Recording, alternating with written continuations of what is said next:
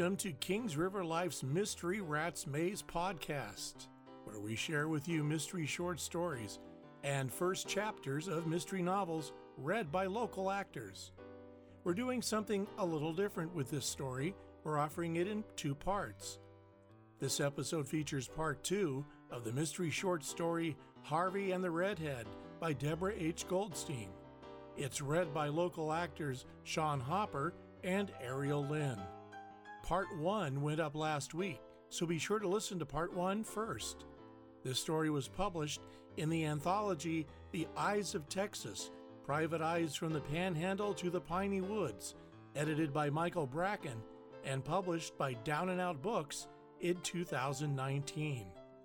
If you would like to help support this podcast, listen for details in the closing of this episode on how to become a patron and get some fun perks. My family tries to be honest in all our business dealings, but my grandfather made a few deals he wasn't very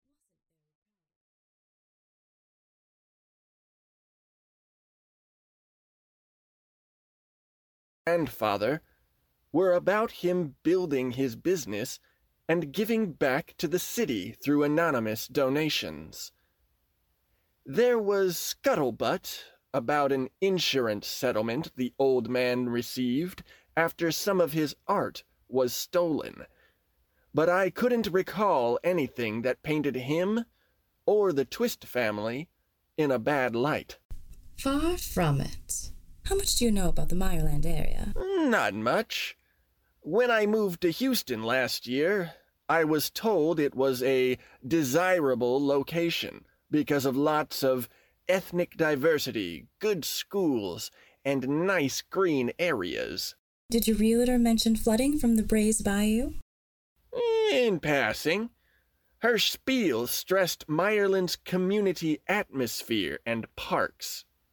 During the past few days, while lying on my cot, I'd pondered suing my realtor for her minimal disclosure that Brays Bayou, which now has flooded 3 times in 3 years, is a swampy waterway coursing through the city, carrying runoff to the Gulf of Mexico. When I mentioned it to the FEMA adjuster, he scoffed at my idea. Seems I didn't read the fine print of my house closing documents. I'd splashed my John Hancock across papers specifically divulging I was buying in a designated flood zone that previously flooded. I even initialed both the recommendation and my declination of flood insurance.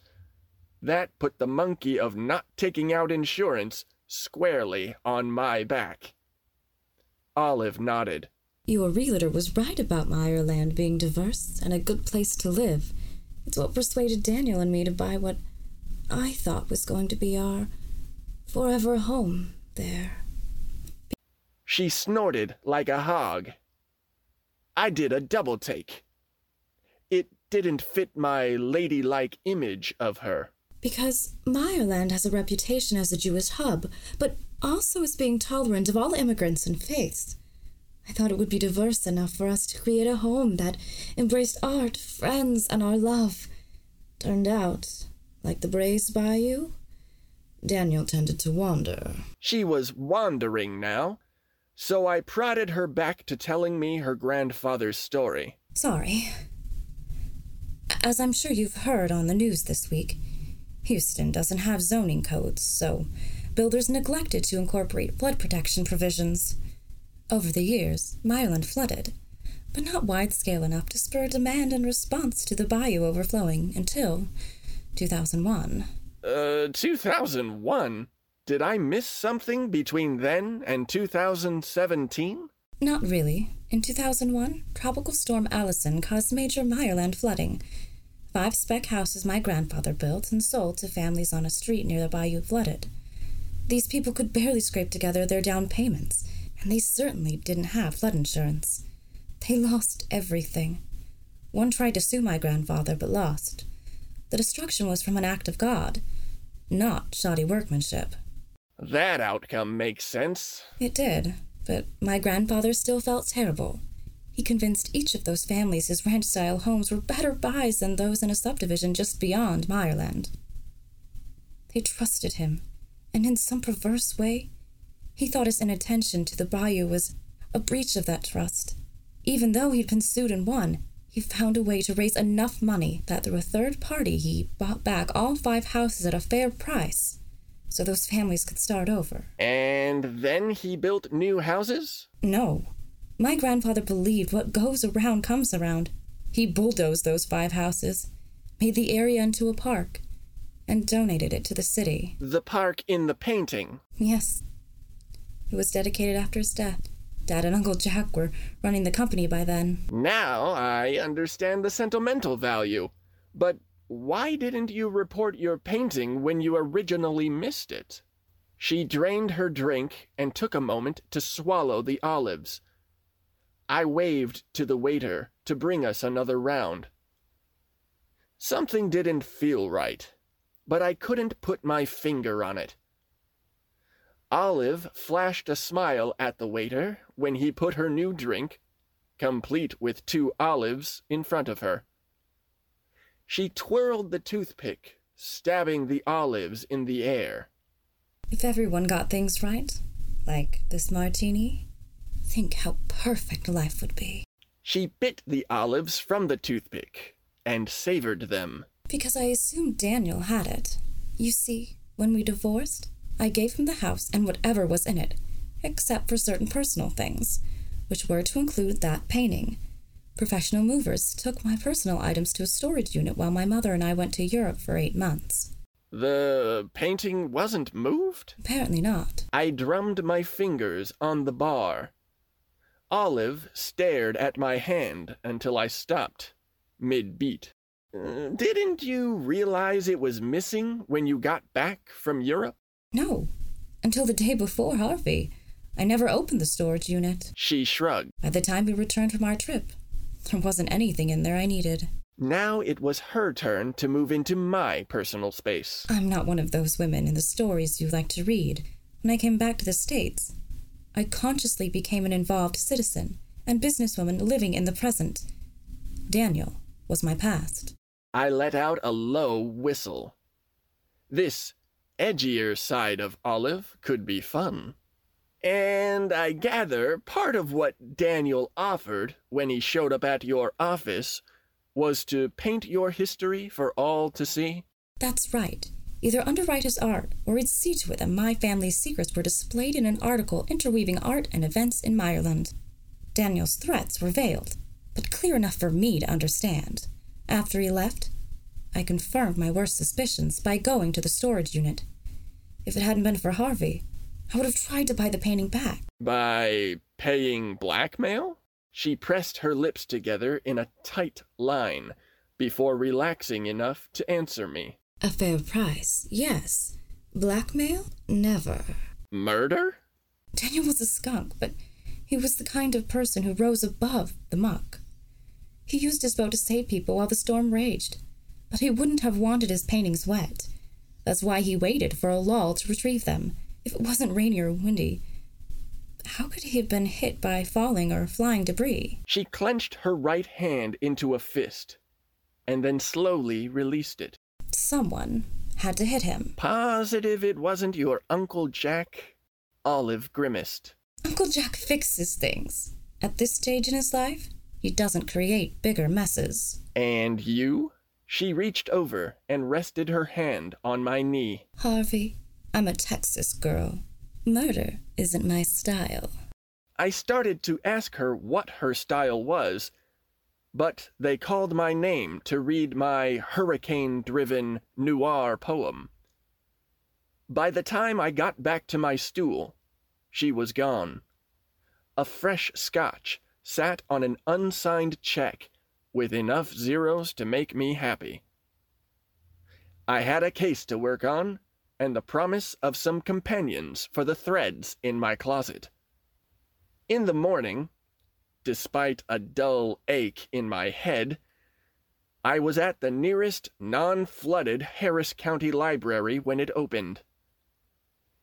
I figured with so many people lacking power, internet service, or having lost their computers like me, and at least 4 branch libraries closed indefinitely, computer access would be at a premium. I was right. Although I didn't feel great pushing my way past folks who might have had a rougher time than I did the past few days, I needed to verify what Olive had told me. And as much as I could think of that, she'd failed to mention. After 2 hours, I understood her grandfather's reputation as a fair businessman was true, that early on he'd brought his friend Jack Griswold into the business based upon a handshake, and that after her grandfather's death, Griswold and Olive's dad expanded Twist into the company it was today. Articles and pictures found through a Google search depicted Olive and her mother as blue blood types. The kind who did charity work and attended debutante balls when they weren't busy being cheerleaders or marrying the team's football captain. Apparently, because Daniel Jones painted instead of playing football, a minimum of print space was devoted to his marriage to Olive. I flipped through a lot of microfiche. A few articles depicted Daniel's rise as an artist and Olive's steady growth as part of Twist's management team. I didn't find any mention of their divorce, or that either had remarried, but in later articles, another redhead, who I presumed was the bimbo, showed up in pictures from all of Daniel's openings. The picture captions made it clear she was his companion or date for the evening. The articles about Griswold were few and far between, but I knew from my one dealing with him that besides business, he loved art. Although I only learned about his painting stint from Olive, I was familiar with his extensive art collection. The job I'd done for him involved a title dispute for 3 paintings he donated to the local museum. The last article I pulled up was the one Olive had shown me in the bar. I magnified it so I could see the painting's every detail. Viewing it closer, I realized how amateurish the painting was, which made me wonder more why Daniel had hung it where he did. I also realized that while the waterline was below the painting, some of the floodwater had lapped up onto it. There were places near the bottom where paint had flacked off. Deciding my next move needed a visit with a cop friend of mine, I gave Andy a call. We met for lunch at the Greasy Spoon near the station house. When I told the waitress it would be 1 check, and I'd take it, Andy grunted his thanks. "It's not my birthday, so what's worth a free burger?" A little information about a redhead." "Shoot." "Ever hear of Olive Twist?" "Who hasn't? She's pretty much the Twist conglomerate now that Jack Griswold has announced his impending retirement." "Jack? What about her dad?" I bit into my medium-rare cheeseburger. "He's around a few days a week, but he's always been a weak sister. Shortly before old man Twist died, he gave Griswold a large enough piece of the action to make sure the company would survive. With him in there, it thrived." "Honestly?" "Nah, but there wasn't anything we could ever prove. Olive's been his protégé." You involved with her? She's easy on the eyes. You gonna eat that pickle? You can have it. I handed him my sour pickle. As for Olive, she's not my type. Her name came up in a conversation about Daniel Jones. That was a rotten loss for Houston. He was just coming into his own in the art world. Any idea who killed him? We already released info about a limb or debris hitting him. You know something we should know? Not a thing. The question raised is what's going to happen to his artwork. I understand there was quite a bit in his home, and I figure he probably had some in his studio. Will the redhead he's been seeing get it? No, he left a will. The art will go to his next of kin. Surviving children?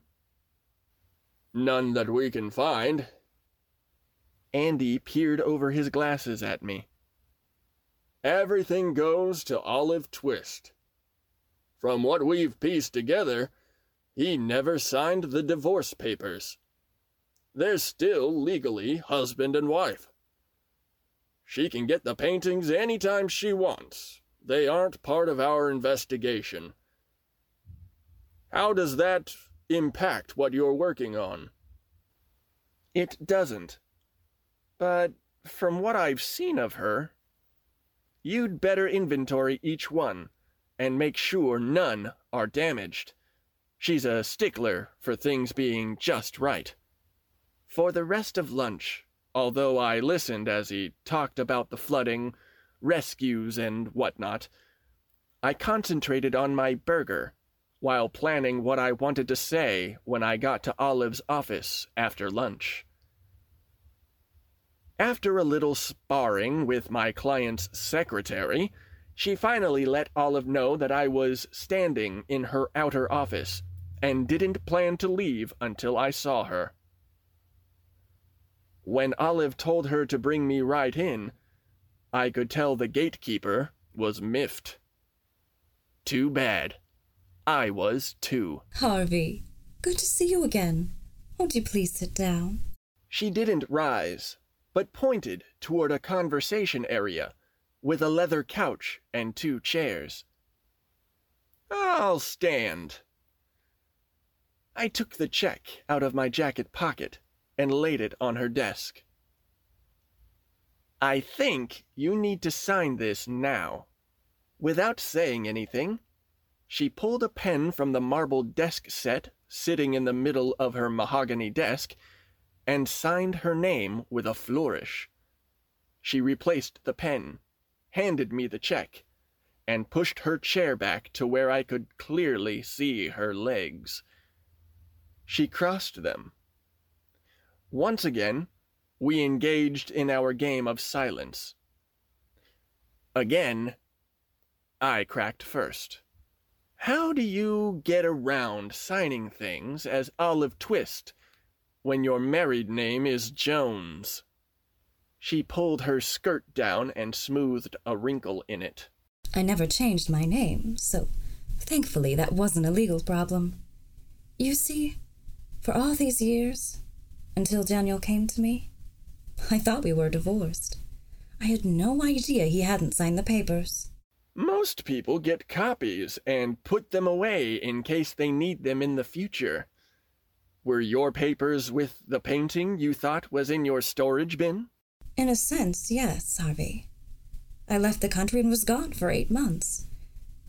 It was a tough time for me emotionally, and well, I did a stupid thing.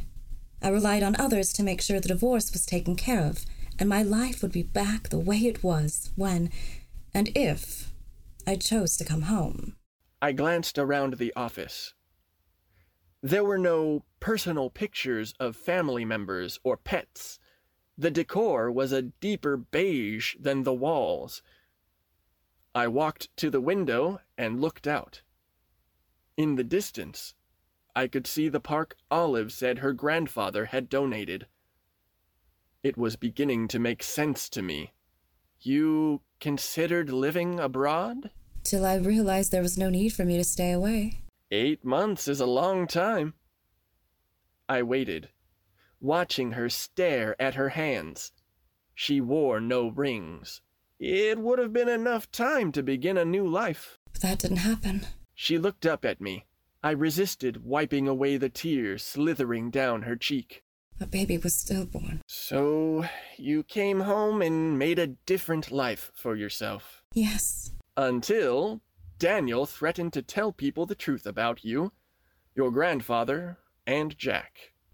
I took her silence for an affirmation. You went to Jack and told him what Daniel was threatening. Her head barely moved, but it was enough for me to put the final pieces together. The police know you were never divorced. Daniel left a will leaving you everything. You can retrieve anything you want. But there may be a problem with Jack's painting. The flood peeled off some layers of paint near the bottom of the painting. That's no big deal. Like I told you, with grandfather gone and Uncle Jack aging. The painting reminds me of them when they were young. Call me sentimental. I pocketed the check. Me too. She didn't reply, but as I walked to her window, I imagined her Texas eyes followed me.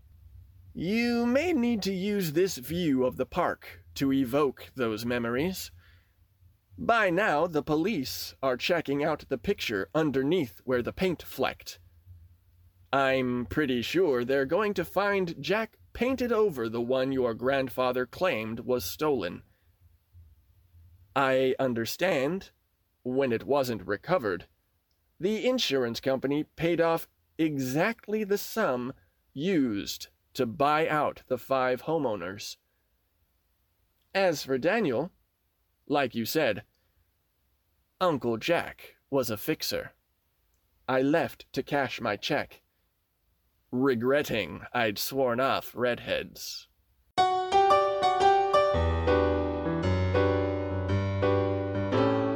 This reading of Part 2 of Harvey and the Redhead was produced by Kings River Life and directed by Lori Lewis Ham. You can learn more about the author on her website, DeborahGoldstein.com. If you'd like to help us be able to continue to bring you more mystery fun, check out our Patreon page at patreon.com/KingsRiverLife. Even $1 a month can make a difference. We also have some cool merchandise available on Redbubble, and you can make a one-time donation through PayPal. Check the show notes for the link and for the links to our websites and social media. Subscribe to our podcast to make sure that you don't miss a single episode. Subscribe to our podcast newsletter for bonus content. And if you enjoy this episode, please rate or review it, as this helps make us easier to find for others. Until next time, this is your announcer, wishing you a life full of mystery.